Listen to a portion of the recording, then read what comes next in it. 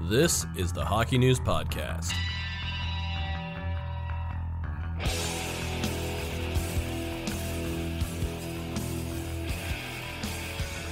Hello, everybody. Welcome to the Hockey News Podcast. It's Matt Larkin here with Ken Campbell. We're brought to you by Christian Hockey, our sponsor, and we are sans Ryan Kennedy, who is... Or without Ryan Kennedy. Yes, for non-French speakers out there, okay? But, I mean, there's a good chance a lot of our podcast listeners, they might know some Francais. Yeah. Ryan Kennedy is in the Czech Republic. He is, in fact, in the Czech Republic. Last I talked to him, he was in Prague having a lunch of goose leg and dumplings. Huh. So there, yeah. Sounds very Ryan he's going Kennedy. Going a little off the board with that one. It's his Czech version of Popeyes. Yeah. So it sounds right on brand. So you're stuck with just me and Ken this week, and we have a lot to talk about. A lot going on in the hockey world. We're going to start, of course, with the World Juniors. Canada pulling the classic comeback over Russia. And Alexis Lafreniere, MVP of the tournament. Barrett Hayton had a great tournament, of course, as well. Big goal, overcoming the pain in his shoulder. But I want to talk about just maybe breakout is the right term to use for this. I want to ask you, Kenny, who do you think raised his stock the most? And this could be a player who's going to be drafted in 2020. It could be a player who's already drafted and has improved his standing within his organization. Give me a name of someone that really stood out to you. Well, I'm going to give you a couple of both, just for kicks. First of all, I think Rasmus Sandin was a guy that, I mean, he's already, probably the Toronto Maple Leafs' best prospect, but 10 points in 7 games. Was the best defenseman in the tournament, all-star team, one of the best players overall in the tournament. He'll come back. He'll go to the Toronto Marlies. He's played 6 games this year. Now Jake Muzzin's out with a broken foot, so I would think that the call up for him is going to be sooner rather than later, based on what he did at the World Juniors. So there's one guy. In terms of draft eligible guys, I think you look at a guy like Jamie Drysdale for Canada, one of 3 draft-eligible guys on the Canadian team. Played 20 minutes in the semifinal, looked really, really good. I think going in, he was probably the top defenseman in the draft, but I think he's surpassed a couple of guys now, and you may be looking at a top 4, top 5 pick scenario for this guy now, maybe ahead of a guy like, Cole Perfetti, or he may have gone past a couple of guys in that respect. And I think there were a few guys, some 19-year-olds who hadn't been drafted last year. Yegor Sokolov for the Russians, Christian Tanis and Jonas Odin for Finland, who are all 19-year-old guys who had very, very good tournaments. Who I think, based on what they were doing this year, were probably going to get drafted anyways. But I think they probably bumped themselves up a little bit as well. All right, good picks, Kenny. My pick it's going to anger Steven, okay? Steven, our producer, he was uncertain about my pick because he thinks this guy broke out last year, and he did. But I'm going to make a case again for Alexander Romanov. Oh, yeah. And here's my case, okay? So 2 years ago, Montreal picked him 38th overall in the draft. It's considered a solid pick at the time, but not a steal in the moment. Last year, he's the best defenseman. Second round pick. Best defenseman at the World Juniors last year. Obviously breaks out in our Future Watch magazine, which is put together with the help of a panel of active NHL scouts, executives, GMs. He's the 45th overall prospect. But I believe this year, after another great performance, all-star, showed really good leadership as well. He was outstanding. Showed a really well-rounded game, could even mix it up, get a little physical. I think now he has emerged as not just, a top 45 prospect in the game among drafted players. I think this is a top 10 prospect in the game. Yep. I think if you redrafted 2018, he's a top 10 pick. Maybe not ahead of, Brady Tkachuk or Quinn Hughes, but I think he could be a top 10 pick if you redrafted today. And I think that's very exciting for Montreal, because this is a team that sort of needed a do-over on a defenseman after the Sergachev trade. Not that Jonathan Drouin's been a disaster, but I think that structurally, I think if Habs fans had their pick, they would want Sergachev back. They want to especially the way he's playing lately. Yes, exactly. Yeah, he's been really good lately. But now, even though Romanov, I know he's much smaller than Sergachev, but just in terms of a do-it-all defenseman who could eventually succeed Shea Weber as the team's number 1, maybe even a future captain, I think that Romanov has emerged now as a top-tier guy. That's extremely exciting for this franchise. And, you have this balance of power that's really top-heavy in the Atlantic Division right now with Boston and now Tampa and Toronto getting hot. But I think for all 3 of those teams, they want to make sure that they do their damage in the next few years, because Montreal is really starting to build a nice nest of prospects. And I think in maybe 3-4 years, they might be in the power position and suddenly a dominant team with guys like, obviously Suzuki's made the team and Caden Primo and Cole Caulfield. I think if you're a Habs fan, you have a lot of reason to be very excited about the future, and Romanov taking a big step forward is just all the more reason to be excited. Yeah, I mean, I kept hearing that guy's name every time Russia was playing. All I kept hearing was his name, and it was for good reasons. You know, like he had a terrific tournament. Maybe maybe not. I mean, how do you live up to what he did last year, right? But he was very, very good. And I think the leadership element is what intrigues me the most about him, because just historically, you have Alex Ovechkin wearing a C, but whether it's a bias against Russians or not, but there just have not been many Russian captains in the NHL. And I think that Romanov is a guy that has a makeup that he could be one of the next ones down the road. Yep. Maybe it's in 5 years, 10 years, but we'll see. Sticking with the World Juniors, the head of the IIHF, Rene Fossel, says in the post-tournament presser that he wants an Olympic decision from the NHL by the end of August 2020, and the games would be in 2022. Do we think this is a bluff from Rene Fossel? I absolutely do. But Absolutely, what do you think? without question. Without question, I think it's a complete bluff. I think that the IIHF would take the NHL anytime the NHL wants to come back. I think October 2021, they say, "Oh, thank God, yes, thank you." Yeah, sure. Thank We'll you make so it work. much. Make it work. We'll make it work. I think it's really unwise to give Gary Bettman ultimatums. I think it's you don't cross Gary Bettman, you don't give Gary Bettman ultimatatives, and you don't win against him. Yeah, and you don't win ever. And I think this was a tactical error. I think this was a real mistake, coming out and saying this, particularly when I think it's really not based in much. I mean, the IHF has virtually no leverage here, right? So to me, I just thought it wasn't really a threat. Like, it wasn't couched that way, but I just think they're gonna be waiting way past August of this year, and chances are, quite frankly, that there won't be NHL participation in Beijing. There's been nothing that anyone said at the NHL level to this point that leads me to believe that there's any appetite to go to the Olympics in 2022. If you're clinging to any hope, you could say, well, there's labor peace till at least 2022, so maybe there's more time now for the league to discuss it. But then again, if there's nothing being bargained, the players can't try and bargain that in. Exactly. And I think there's a hole in some of Fossel's logic, because one thing he said was, if the NHL's out, they want to know earlier so they have more time for the teams to spend more time building their alternative rosters, with hopes of putting a better product on the ice. But that also implies that the number one priority of the IIHF is putting the best possible product on the ice, and that takes away the leverage, because if the NHL says in November 2021, okay, never mind, we're in, then that's putting the best possible product on the ice, and the IIHF would have to jump at that. I think, maybe even in December, who knows? If you have any chance for the NHL to play, no matter how late it is. It won't go that late. It won't go that way. The NHL, I mean, they're pretty cognizant of what has to be organized and everything, and what they have to do. I'm basically going on the assumption that they're not going to be there. I've been broken. I'm going on that, yeah. I mean, there's no doubt. I remember being told this by a source a couple of years ago.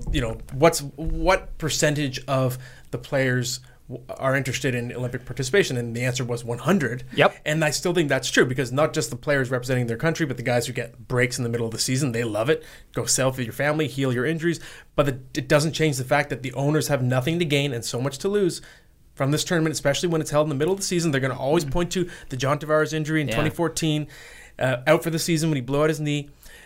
So I wish the NHL would look at the big picture and, as Fossel says, the opportunity to grow the game, but you can't really measure that in a tangible way financially. And that's why I disagree with you when you say they have nothing to gain.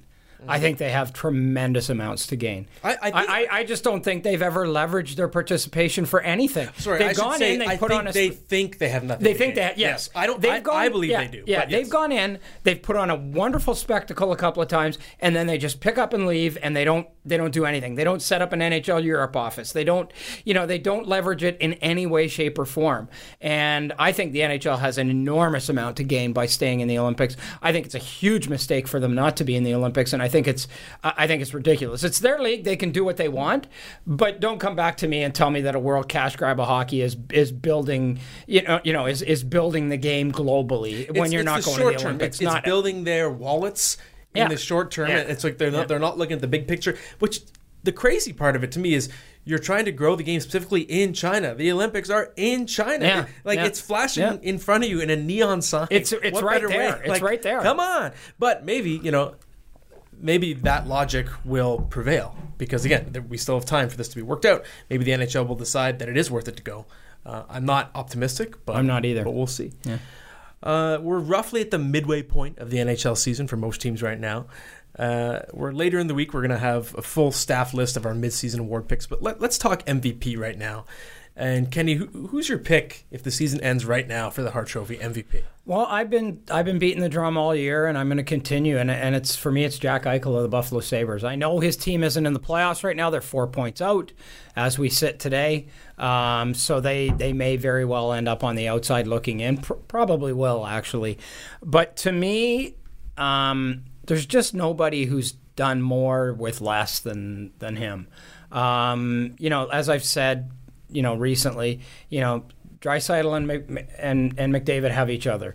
Pasternak and Bergeron have each other. And I know that, spoiler alert, Nathan MacKinnon has a pretty good team around him. He's got some very good help as well. I think Eichel's done it pretty well on his own. 23 points on goals that put them ahead. That's second in the league to Pasternak and Marchand, who are getting points on each other's goals when that happens. 13 points to put his team ahead in a game for good. That's second in the league. 10 points on goals that have tied. I think that's second in the league. He's got 4 overtime points. I think there's only one player that has more overtime points than Jack Eichel does. For me, this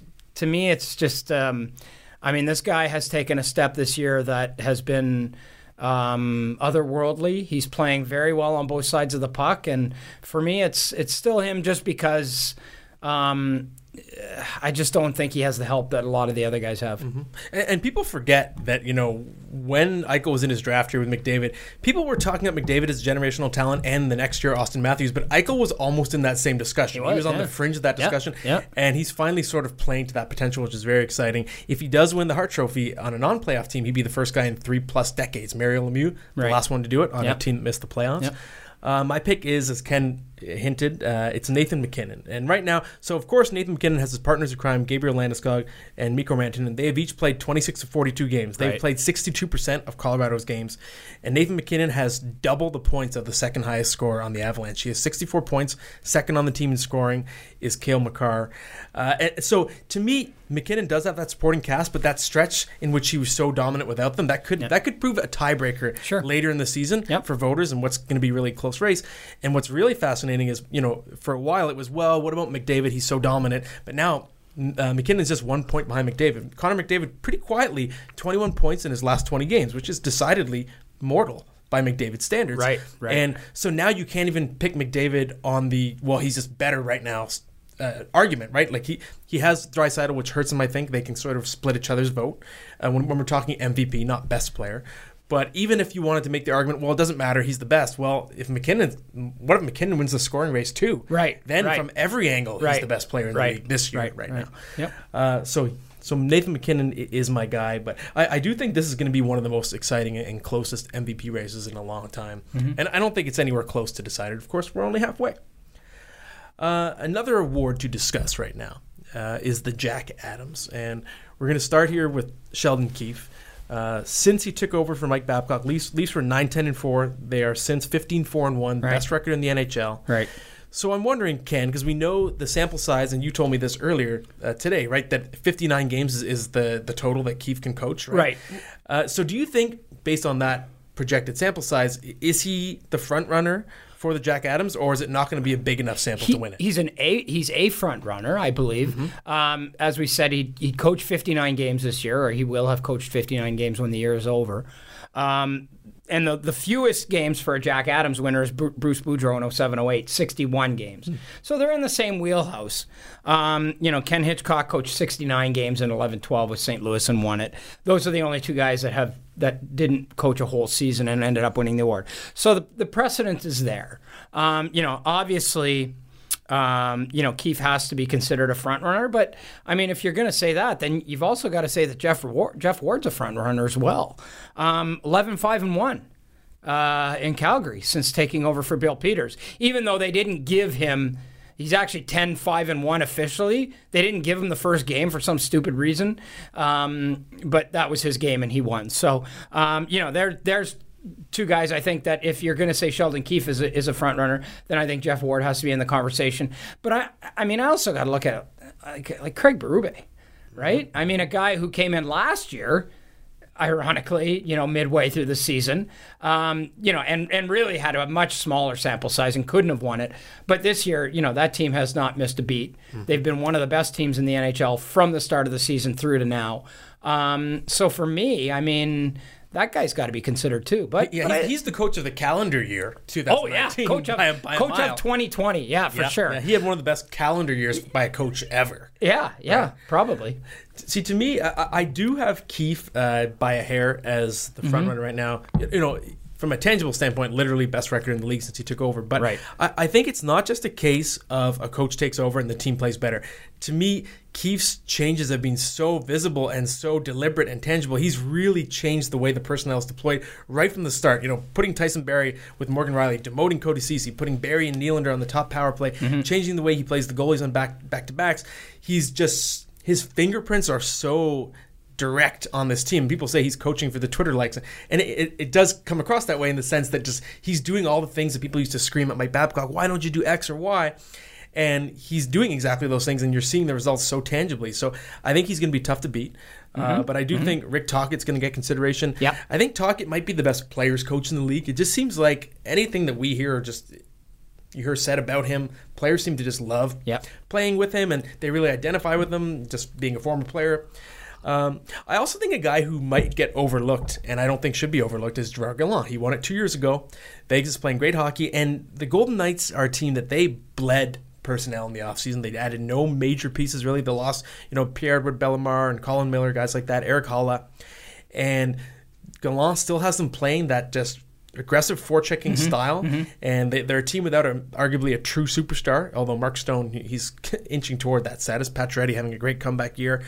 But I still look at coaching as a big reason for that team's success. They're one of the teams, to me, that plays a very identifiable system, and it's worked for all 3 years of their existence. But to me, when a team doesn't change or even loses bodies and they're still succeeding, I always look to coaching. It's like, well, what's causing them to succeed? If they haven't added guys that can help on the ice, I give the credit to the coach. So I think Gerard Gallant deserves some consideration. I think so much of this is based on expectation, right? And I think once he won it and once he did what he did in the first year, the expectation was elevated, and so maybe that hurts him a bit. And I think there is a sort of a well, he hasn't won it yet kind of attitude about it. So I'm not sure that he'll win it based on that. But yeah, I mean, he's done as you say, with a team that was in some ways gutted, right? I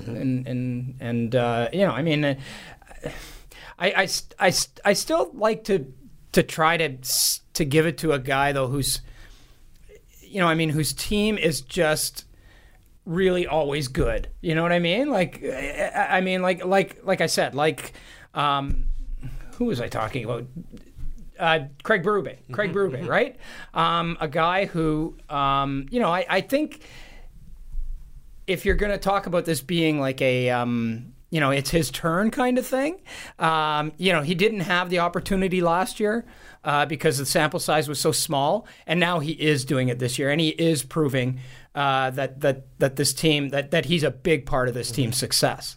Yeah, I think you're right, and it is interesting historically that just this coach of really good team doesn't often win the Jack Adams. Yeah. And it's almost like the award needs to be redefined to what it really is, which is coach of the most improved team. It's like the medals I used to always win when I played house league. It was like most improved, which meant like you were the worst player on the team, and now you're only the third worst. You have improved. Congratulations. I got a lot of those SO medals in my room at my parents' house. And that's sort of the logic of the Jack Adams. And I think think that's also why you see a lot. There's the Jack Adams curse, where a guy coaches a team that was bad and become really good, but maybe it's an artificial blip where they had good or lucky analytics for a year and then they regress, and that's why you see guys like Paul McLean, and Bob Hartley that win the Jack Adams and they get cursed. But even if you look at Mike Sullivan this year, right, in Pittsburgh, he's been without Sidney Crosby for a lot of the year. They've been ravaged by injuries. Their goaltending's been sort of all over the place, but he's still got this team right in the thick of things. And this was a team that, as a lot of people have pointed out, some of us around here thought might not make the playoffs this year. Yes, and I'm going to hear it from Penguins fans. Although Penguins fans should like me, because every time I say Pittsburgh is going to miss the playoffs, they win the Stanley Cup. So, like in 2016, I thought they were going to miss when Malkin was hurt. And that reminds me, speaking of Malkin, when we were talking about Hart Trophy candidates, I did forget to say my dark horse pick is of Jenny Malkin. Since Sidney Crosby went down, Malkin has 33 points in 23 games, and he's doing that thing when he's the man. It's like he just plays to the level he needs to play at. Right. And we saw it especially most famously in 2011-12 when he won the Hart and won the scoring title and had 50 goals and was just unstoppable. And he's sort of flashing, he's obviously into his mid-30s almost now, but he's flashing the mid-30s version of that super Malkin. Mm-hmm. And if he keeps that up, you never know. Maybe he's a dark horse Hart candidate as well. All-Star Game is coming later this month in St. Louis, and we're going to have to throw shade on my bloodline here, okay? The Larkin family. My maybe distant cousin, Dylan Larkin. Whose father was born in Scarborough. Born in Scarborough, yes. And he had some interesting comments about the last man in vote, right, to the All-Star Game. He said, please don't vote. I like the days off more. So is that a case of someone just being honest, and should we celebrate that a player is saying how he really feels? Or do you think this is a case of a guy who's, still a pretty young player not appreciating his lot in life right now? I think it's a case of a 23-year-old kid saying something really stupid. Mm-hmm. That's all I think it is. And I think Dylan Larkin sat there after that and said, oh, man, I'd really like to have that 30 seconds back. I think that's all it is. It's like a pitcher when a pitcher leaves one right over the middle. As soon as he releases the ball, he's like, oh, no, that's getting jacked out of the park. Right. Yeah. I think that's – I don't see anything super nefarious about all of this. I know he's gotten ripped by, some of the people in the NHL establishment. And it is an honor to go to the All-Star Game, and you should see it as such. But, I think there's a couple of distinctions to make here. First of all, he didn't say he's not going. He didn't say he wouldn't go, because he would. I know a little bit about Dylan Larkin. I know a little bit about Dylan Larkin. I've talked to him a number of times. I've done stories on him. This kid loves playing hockey. This kid loves the game. He breathes it. He eats it. He's dedicated to it. If he were to go to the All-Star Game, he would go, and he would represent the Detroit Red Wings with a lot of pride. He wouldn't turn it down. He's just saying, I'd rather have the days off. But to me, this is part of a bigger issue. Number one, that the NHL All-Star Game is a joke. It is. I'm a bit hesitant to ask you this because you're a walking dictionary sometimes, but do you remember who won last year? Who was the MVP of the All-Star Game last year? I barely remember where it even was. It was in San Jose last year, right? San Jose, yeah. And, wasn't it Crosby? Was Crosby MVP? I don't know. I don't know. I remember Crosby doing a press conference. It's one of those things where we forget about it 5 minutes after it's over. I know Wayne Simmons won a car a couple years ago. Yeah, we forget about it 5 minutes after it happens. The players don't care about it. But what gets me here is that this is the players and the owners ever since 2012-13 have been talking about it being, this partnership. Well, it's not a partnership, and it's clearly not a partnership when Dylan Larkin comes out and says things like this. And it's clearly not a partnership when, as we talked about a couple of minutes ago, 100% of the players want to play in the Olympics, and the league says no. So if I'm the players, it's like, yeah, screw you. You don't want us to go to the Olympics? Well, you know what? We're not going to take your All-Star Game seriously either. Ovi's already backed out. There's been a goalie. You have Marc-Andre Fleury's backed out. They're taking the game. They're going to just suck up the game suspension and move on. And to me that there's no partnership here, and I think that's the relevant thing here. And a big part of it is because, to me, the league is just telling the players, well, you know what? We know you want to go to the Olympics. We know it's a big deal to you, but forget it. We're not doing it. I think it's a fair assessment. And when it comes to Larkin specifically, I agree that just based on what we know of him, it wasn't a comment typical of just his sentiment toward the game. No. That's why it surprised me so much. Yeah. But I do think there's a lesson to be learned, and I do think it's fair to say it came off as unappreciative.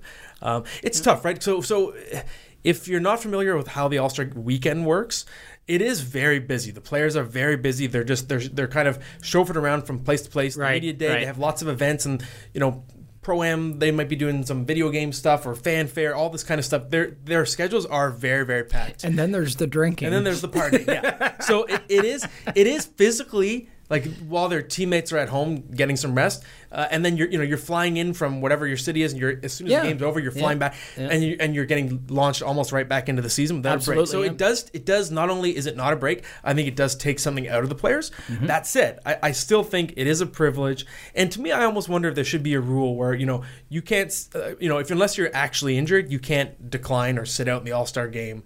If you're without unless you've had 3 trips to the All-Star game, three All-Star games worth of service, or if you've been in the league for 10 years or some kind of cutoff. I just think that if you're picked for the All-Star game, you go to the All-Star game, and if you don't, there's something that has to be done. And I think what you have to remember too is in the tweet about Marc-Andre Fleury not going to the All-Star game, it said, I believe in that tweet, the Vegas Golden Knights and Marc-Andre Fleury have decided he's not going to the game this year.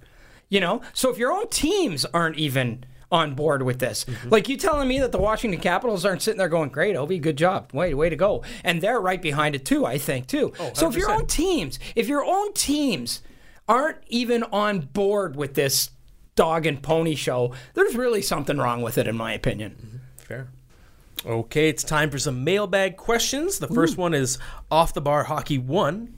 And Off the Bar Hockey 1 asks, is it just a lucky streak or are the Bolts for real? Well, it's funny. I think it was a month ago. Are we? Is that a question? Yeah. That's a question, eh? This team won 62 games last year. They were the first team since the 77-78 Habs to have the MVP, scoring champion, and Vezina on the same team. I might have said that in the last podcast. You did. You actually did. You actually did. Run reruns already. Yeah. Right. So I bring that up again because it's a testament to just how much talent is on this team. So I don't think it's a surprise that they figured it out. Not remotely. It's just a question of, are they going to peak at the right time? And I think right now what you could be seeing from the Lightning is what we saw from the Washington Capitals in 2017-18. They won the President's Trophies the 2 years prior, and they were too far ahead. They got soft mentally, playing so few games that mattered down the stretch, whereas now the Lightning are the horse that's coming from behind. Yep. And I think that's scary news for Boston, scary news for Toronto. It's really scary for whoever finishes second or third in that division. That division, once again, and like the Lightning and Leafs are like the 2 hottest teams in the league, and of course they might play each other in the first round. And it's just going to happen again. That top-heavy division is just so vicious in just that top, that penthouse tier. Yeah. So to me, it's like, not only are the Lightning for real, are they back to being a top 3 cup contender? Oh, I think they are. A couple of things. I mean, they're winning close games. They've won a couple of 2-1 games. What are they at? 6 or 7 in a row? Something like that, yeah. Yeah, they've won a couple of 2-1 games. They've come from behind in a few games. And so now this is, like, I kept waiting as the beginning of the season went on, and they'd win a couple of games in a row, and I'd go, okay, is this when they're going to do it? And then they'd lose 5-0 to a terrible team or something, right?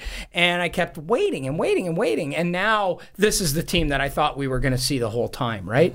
Mm-hmm. And now I think, and part of it too was they were always playing catch up in terms of the number of games, right? They were stuck down in that 3 or 4 rungs below the wild card spot, but they had played like 4 and 5 games fewer than a lot of the other teams. Now they're starting to catch up in those games. They're still behind by, I think, 2 games, they got 2 or 3 games in hand on everybody. They're 9 behind Boston. They have 3 games in hand. They're a couple behind Toronto, and they have 2 or 3 games in hand. Mm-hmm. They're still catching up in those games, and I think that was part of it too. And coming back from overseas and getting back acclimated and everything. But I think too, and I don't agree with it at all. I don't agree with it one bit. But Vasilevsky said at the beginning of the year at the media tour something about, well, no, a player said to us, you don't want to win the President's Trophy. You don't want to win the President's Trophy because it's a curse. No, it's not. No. 25% of the teams that win the President's Trophy go on to win the Stanley Cup.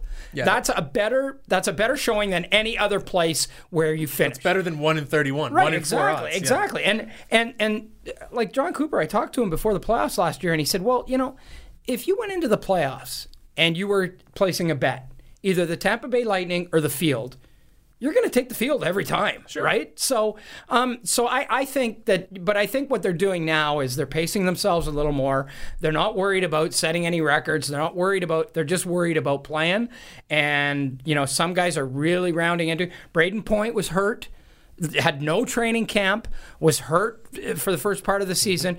He's come back very strong. Nikita Kucherov got benched a couple of weeks ago. He's been terrific since then. Steven Stamkos is quietly having a really, really good year. And I think another guy that I think may very well be in the Norris Trophy conversation by the end of the year is Victor Hedman. Oh, yes. I think he's really picked it up right as well. Yeah. And the Lightning, to me, they're so terrifying because they have this amazing combination of, guys right in the middle of their primes like Hedman, Stamkos, Kucherov, Vasilevsky, but so many of their other guys are not peaking yet. Like Braden Point probably isn't at his peak yet. Mikhail Sergachev, Anthony Cirelli. So this team theoretically can get better in terms of its Stanley Cup threat level. So I think they're going to be just fine. Next question. This one is from Off the Bar Hockey as well, but I just really like this question. I want to talk about it. Okay, so Off the Bar, the rare double for questions. The double. Good job, Off the Bar, whoever you are. Let this be a lesson. If you ask good questions, you never know. Your dreams can come true, and you can have 2 questions in a row. And that would be a lot of people. Either that, or maybe I just didn't see until right now that it was the same question. You can decide for yourself which is the real story. And this question is Peter Mrazek elite enough to help Carolina through another playoff run? Well, talk about a loaded question. That's elite enough. Question. Elite is not the word I would use to describe Peter Mrazek this year. 29 goalies have played 1,000 minutes this season at 5-on-5, and he is 25th out of 29 in the crucial stat goals saved above average per 60 minutes, which is arguably the best overall stat to measure a goalie. Poor Martin Jones, second year in a row, is dead last, by the way, in that category. But if you're near the Martin Jones zone, which Peter Mrazek is, you're not getting it done. Yeah. That said, Mrazek was not being talked about as a great goaltender having a great season at this time last year. Yeah. He caught fire after the All-Star break, so there's still time for him to peak. And he's someone who's always teased with his talent, right back to his days as an Ottawa 67 and playing in the World Juniors. Really animated, exciting goalie, coming up with the Red Wings as well, Grand Rapids. I liked him. I always have liked him. I always think the talent has been there, but the consistency has never been there. He has not found it yet. Right. And until he does, you can't trust him to be the guy. That said, I think Carolina, just with the quality of their defense core and their coaching, I don't think you need to be an elite goalie to win the Stanley Cup with Carolina. You just need to be good, really nearly good. You're good, yeah. And the question is, can he be good for a sustained period of time when it counts at the most, right? I might be telling stories out of school here, but when Mrazek was in Detroit, the front office had a nickname for him. They called him Peter Erratic because that's exactly the way they saw him. And I just don't think Peter Mrazek has done anything to dispel that notion. Not at all. In any amount of time since he's come to the NHL. That worries me. I would rather have a guy who's maybe not as good sometimes, but is more flatline level. Because I think when you know what to expect from your goaltending, you can play a certain way, and you can, but if you don't know whether or not your goalie is going to be able to stop the puck, that's a real I really think that there's a lot to be said for when you line up for that opening faceoff and you look back and you see a guy that you know you can rely on. I think that does huge amounts for a team. And I'm not sure that the Carolina Hurricanes, when they line up for the opening faceoff in the playoffs or any other time, can look back and go, yep, we're good. Yeah, you know? You have no idea what you're getting. And if you look at any 10-game stretch of Mrazek's career, like you could have a 968 save percentage over a 10-game stretch and then like a 789. You don't know what you're getting. Yeah. But it's funny. The predictable over the unpredictable and the guy who has a lower ceiling but a high floor is a great transition to this next question, because I think this goalie is the epitome of that type of goaltender. Yeah. Jacob Markstrom. He's a guy who he's never amazing, but he's always like, every year he's like 912 save percentage, finishes around there. He's pretty reliable, but he's not so good that he's a bona fide every year number one goalie. Yeah. Although this year he's starting to flirt with that status, maybe because he's being pushed by Thatcher Demko. And the reason why I'm talking about Jacob Markstrom is our next question from Jeff Putnam. If the Canucks can't sign Markstrom before the trade deadline, what do you think his value would be in a potential trade? It's a complicated question because the Canucks have won 7 games in a row. Yep. So right now they're looking at the playoffs. I think if you're anywhere close to the playoffs, you got to keep Markstrom. Absolutely. Thatcher Demko is probably the goalie of the future. They have another good prospect in Michael DiPietro as well. But Markstrom has been their best goalie this year. Yep. It's been proven right now that you need 2 good goalies to succeed in the NHL these days. It's just the nature of the league. The position has changed. It's more physically demanding. So you can't just say, well, Demko's going to be our guy. Okay, bye-bye Markstrom. If your team is in a playoff position, you need to keep Markstrom around even if you're going to risk losing him. Or you just roll next year with the same tandem and maybe it's going to flip gradually and Demko is going to overtake Markstrom by next season. That said, if the Canucks were to go in a bad slump, and as the trade deadline approaches, let's say they lose, 12 of their next 15 games, and they have been inconsistent. Yeah, let's say that, but they're not going to because they won't. They just don't do that. But they're kind of They just don't do that. Like, I think this team has exceeded every expectation everyone in the hockey world has had for them. Not mine. I said they were going to be. Oh yeah, you did. Yeah, that's right. It's the reverse of my Penguins pick. Okay, so I gotta take credit for the good ones as well. Right on. I'm good with that. I'm good. But with that. I think if that scenario were to play out and suddenly the Canucks were way out of it, I think Markstrom. I don't think he's so established. Like, he's never played a playoff game in his life, right? In the NHL. Right. I think he would be someone that you trade for if your starter suffered a season-ending injury. He's a stopgap. Mm-hmm. I don't think he's the guy that you trade to put your team over the top as the rental. You know what I mean? Yeah. So to me, what's the price for that? Is it like a 4th-round pick or something? I'm not sure. 3rd-round pick. I don't think this trade is going to happen. I don't either. I mean, I think Vancouver's going to stay in it, and as long as they're in it, you owe it to your fan base to keep the guy, even if you know he's going. Even if they knew, and they don't. Even if they knew that Jacob Markstrom was going to go on the free agent market next year, and he was as good as gone, and he told everybody he was leaving, and he wasn't going to stay in. No way. If you have a chance to go somewhere and to do something, you owe it to your fans to keep the guy.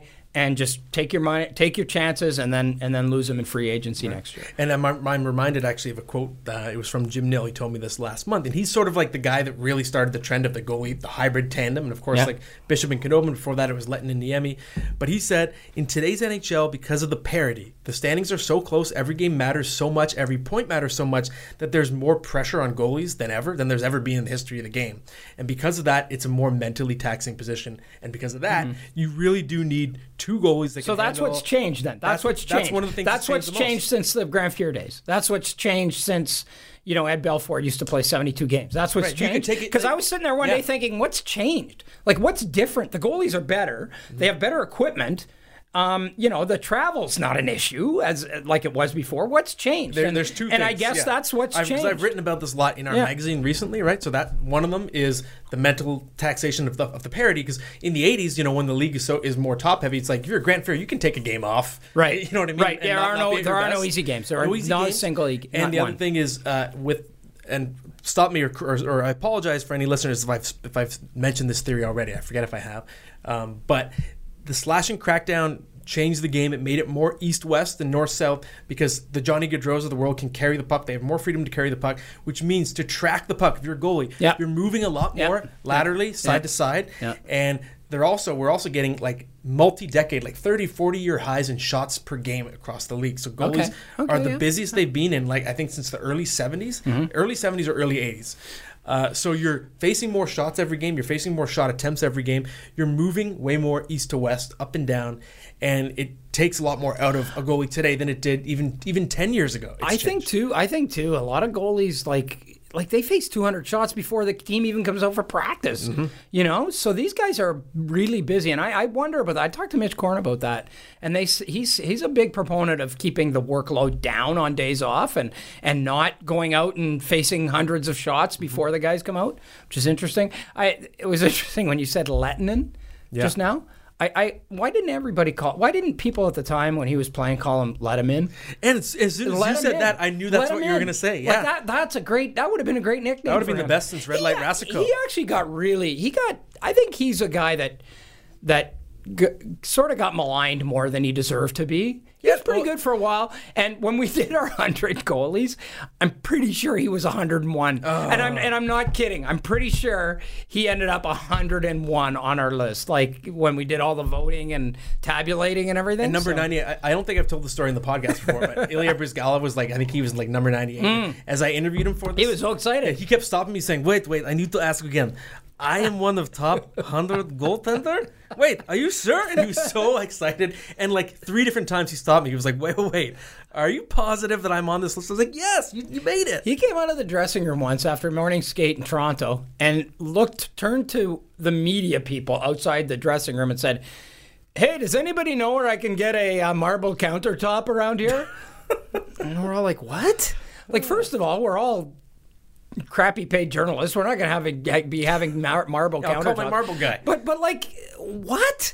Yeah, but also like, that's Bryzgalov. Yeah, that's Bryzgalov. That sounds about right. Yeah. We'll do one more question, and this is from Angry Punishment. Angry Punishment asks, would you change how power plays work in any way, or just leave them as they are? That's a fun question. I'm one of the people that's of the mind of just, hey, if we can find a way to keep spiking scoring, I think it's more fun. I'm pro fun, except for when it comes to lacrosse goals, which I think are very unsafe. That's a conversation for another day. Oh, you big baby! I know. I'm being a boomer, but I think they're very unsafe. I think some goalie's going to get a major injury, or a defenseman trying to block it. But anyways, power plays. I love fun, and I say just why not go back to the days of as many goals as you can get. As many goals as you can get. Why not? Well, the one I've never been able to understand, Matt, and I was hoping we were going to do the work for hockey news question, but anyways, I forgot about. Let's do that one. We'll do that one next. We'll do that one next. Yeah. Okay. Anyways, what I've never ever in my 50 years of playing, refereeing, coaching, and covering this game have been able to understand is why you're allowed to ice the puck when you're killing a penalty. Why? You are penalized. You're being penalized. Mm-hmm. Why are you allowed to break the rules while you're being penalized? I think that rule should be gone. It should have been gone a million years ago. Either that or there should be a variation on the rule. You can have X number of icings in a period. Okay? So even if you're playing 5-on-5, you ice the puck once, twice, 3 times. Say after 3 times, then you're called for icing every time after that. You know what I mean? So if you're killing a penalty, even if you're killing a penalty, you ice the puck, you're called for it. But I've never, ever been able to understand why they allow teams to ice the puck when they're killing a penalty. Yeah. You're being penalized. I think that most rules like that are traced back to various dynasties being too dominant. Right. Yeah. Right? So I think it's teams were just getting annihilated, whether it was the Oilers. Well, that was the Canadians of the 50s. Yeah, exactly. Yeah. Right. Those because they'd score like 3 goals on a power play. Yeah, that's right. That's right. But that's fun to me. Why not? Why not? That. Yeah, you might get a guy with 175 points in a season. Why not? Let's get back to that level. I agree. Steven's laughing, but I don't care. Okay. I did play in a ball hockey league that when you got a goal on a power play, it kept going. The power play kept going, and you'd see some guy score a hat trick on the same power play. Cool. Nice. That's fun. Yeah, cool story, bro. I like that. Yeah, cool story, bro. One time was a 21-19 hockey. That's fun. See? 21-19. Cool. Okay, great. I was one of the goalies. Oh, wow. Amazing. Of course he was. That's why he works here, and that's a good transition. Yep. Right? So I'm glad we're doing this question. Yeah, it's a fun one. So because our answers will be very different. Mm-hmm. It's Vishan Joel. Probably I'm going to say Joel. I'm going to go out on a limb and I'm going to gamble and say it's Joel. Okay. All right. And Vishan Joel asks, how does one get to work for the hockey news? So Kenny, your history is longer than mine, and why don't you just do the honors here? Well, I'll tell you, Vishan, what I tell every young intern here, every young journalist that I ever talk to. The number one rule in sports journalism and hockey journalism is get receipts. Always get receipts. For your expenses on the road? Yeah. Okay. Yeah. Yeah, cab receipts, you can get like a whole pad of them sometimes. And I have no choice for dropping them. Yeah. No, to me, I've always told people, you know what? If you come out of school and you want to write for a big publication for a living, or you want to do this for a living, it's like what Ken Hitchcock told me a long time ago with coaching.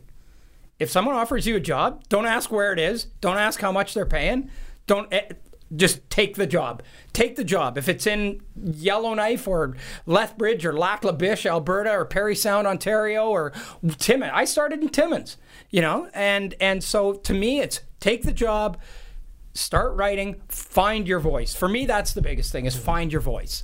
And then just sort of keep working your way up. It takes a lot of work, and I don't even pretend to know what it takes anymore, because I started 100 years ago, and all the rules have changed now. Like, everything's different now. Which is better and worse. I think there are some real, truisms that still ring true. And one of them is work your ass off. And do everything you can, get as many bylines as you can, and make as many contacts as you can, go to games. And the second is find your voice and find what you are, Great advice. And I do think, if you're a Malcolm Gladwell fan and you subscribe to the 10,000 hours theory, it really does ring true. And even if it means, if you're at a student paper in university and you have a chance to cover the team there, which is what I did, get the reps in. And then if you've spent hours and hours and games covering just, whether it's hockey or even other sports, then by the time you get to the job at the pro level, which I remember thinking this, I was like, okay, this is just the same job that I was doing in school, but instead of university hockey players, it's the NHL, but it's the mechanisms of the job and working for, I was at the Gazette, which is at the time had the only daily student paper. Did you pop your collar all the time there? There were many pop collars. I can imagine. At Western, I was one of the ones who made fun of the pop collar. But every day it was a daily student paper. You get the reps in, and you're used to the deadline pressure, all that stuff, just by doing it. And whether even if it's in a relatively obscure environment, there's a bubble right at Western, like any big university. But getting those reps in means that by the time you're ascending to a higher level, it's not too scary, because you're so used to it, it almost becomes second nature. And the other thing I would say, Matt, just to cap it off, is if you can get a job like this, do it. It's the greatest job you'll ever find. I've never worked a day in my life. I have never worked a day in my life, and it's amazing. My father worked at Inco in Sudbury, and he carried a lunch pail for 35 years, and he went to work every morning not really liking what he was doing. And I get to wake up every morning loving what I'm doing. You work at home half the time. That's right. That's right. That's perfect. Why he loves it. Yeah. But it's true. I always say on its worst day, on this job's worst day, it's never not hockey. So we can never take that for granted. The other piece of advice I would give is, I think one of the most common things I've heard over the years, from whether it's an intern or back in the days the student paper, anything, it's the kid coming in saying, "Hey, I got a column to write about the Leafs." And who else has a column to write about the Leafs? 96,000 other people. And if you look at even our web traffic, the stuff that does the best on our website is the stuff that nobody else has. It's a story on a minor hockey team. Yeah, I wrote a story about an 8-year-old kid who got a concussion. Hundreds of thousands of page views for a story like that. And the reason why I bring that up is, ironically, if you want to cover the NHL, the best route to the NHL is to not cover the NHL. It's to become an authority, an expert on a different level of the game. Instead of starting a Leafs blog like a million other people, start an AHL blog. Become an authority on the AHL. And that's how you get noticed. You find a way to offer content that few other people have. And that's sort of your foot in the door. So that would be. Did you want to say something, Stephen? You had your hand up there for a second. To add on to something both you guys said about just being in the rinks, that's extremely important. Yeah. To meet the people, the players, and stuff, and just being as involved as possible. Yeah. Actually at the games, as opposed to just being at home. Right. With Stephen, Yeah. So coming from someone who's at the rink all the time. I think Stephen sleeps with his eyes open, and hockey footage, just Clockwork Orange style, playing all night. Well, what did he have streaming in the meeting this morning? I think it was Chad against Papua New Guinea or something, the Division Q champion World Championships. Yeah, Division 2A World Juniors. Yeah, wow, which we call, great. Around the office, we call that Stephen porn. And those are going to be the last two words of the podcast this week. Stephen porn. Stephen porn. I'm going to leave you with that. Stephen porn. Hope you enjoyed this week's podcast. We'll be back next week with 100% more Ryan Kennedy.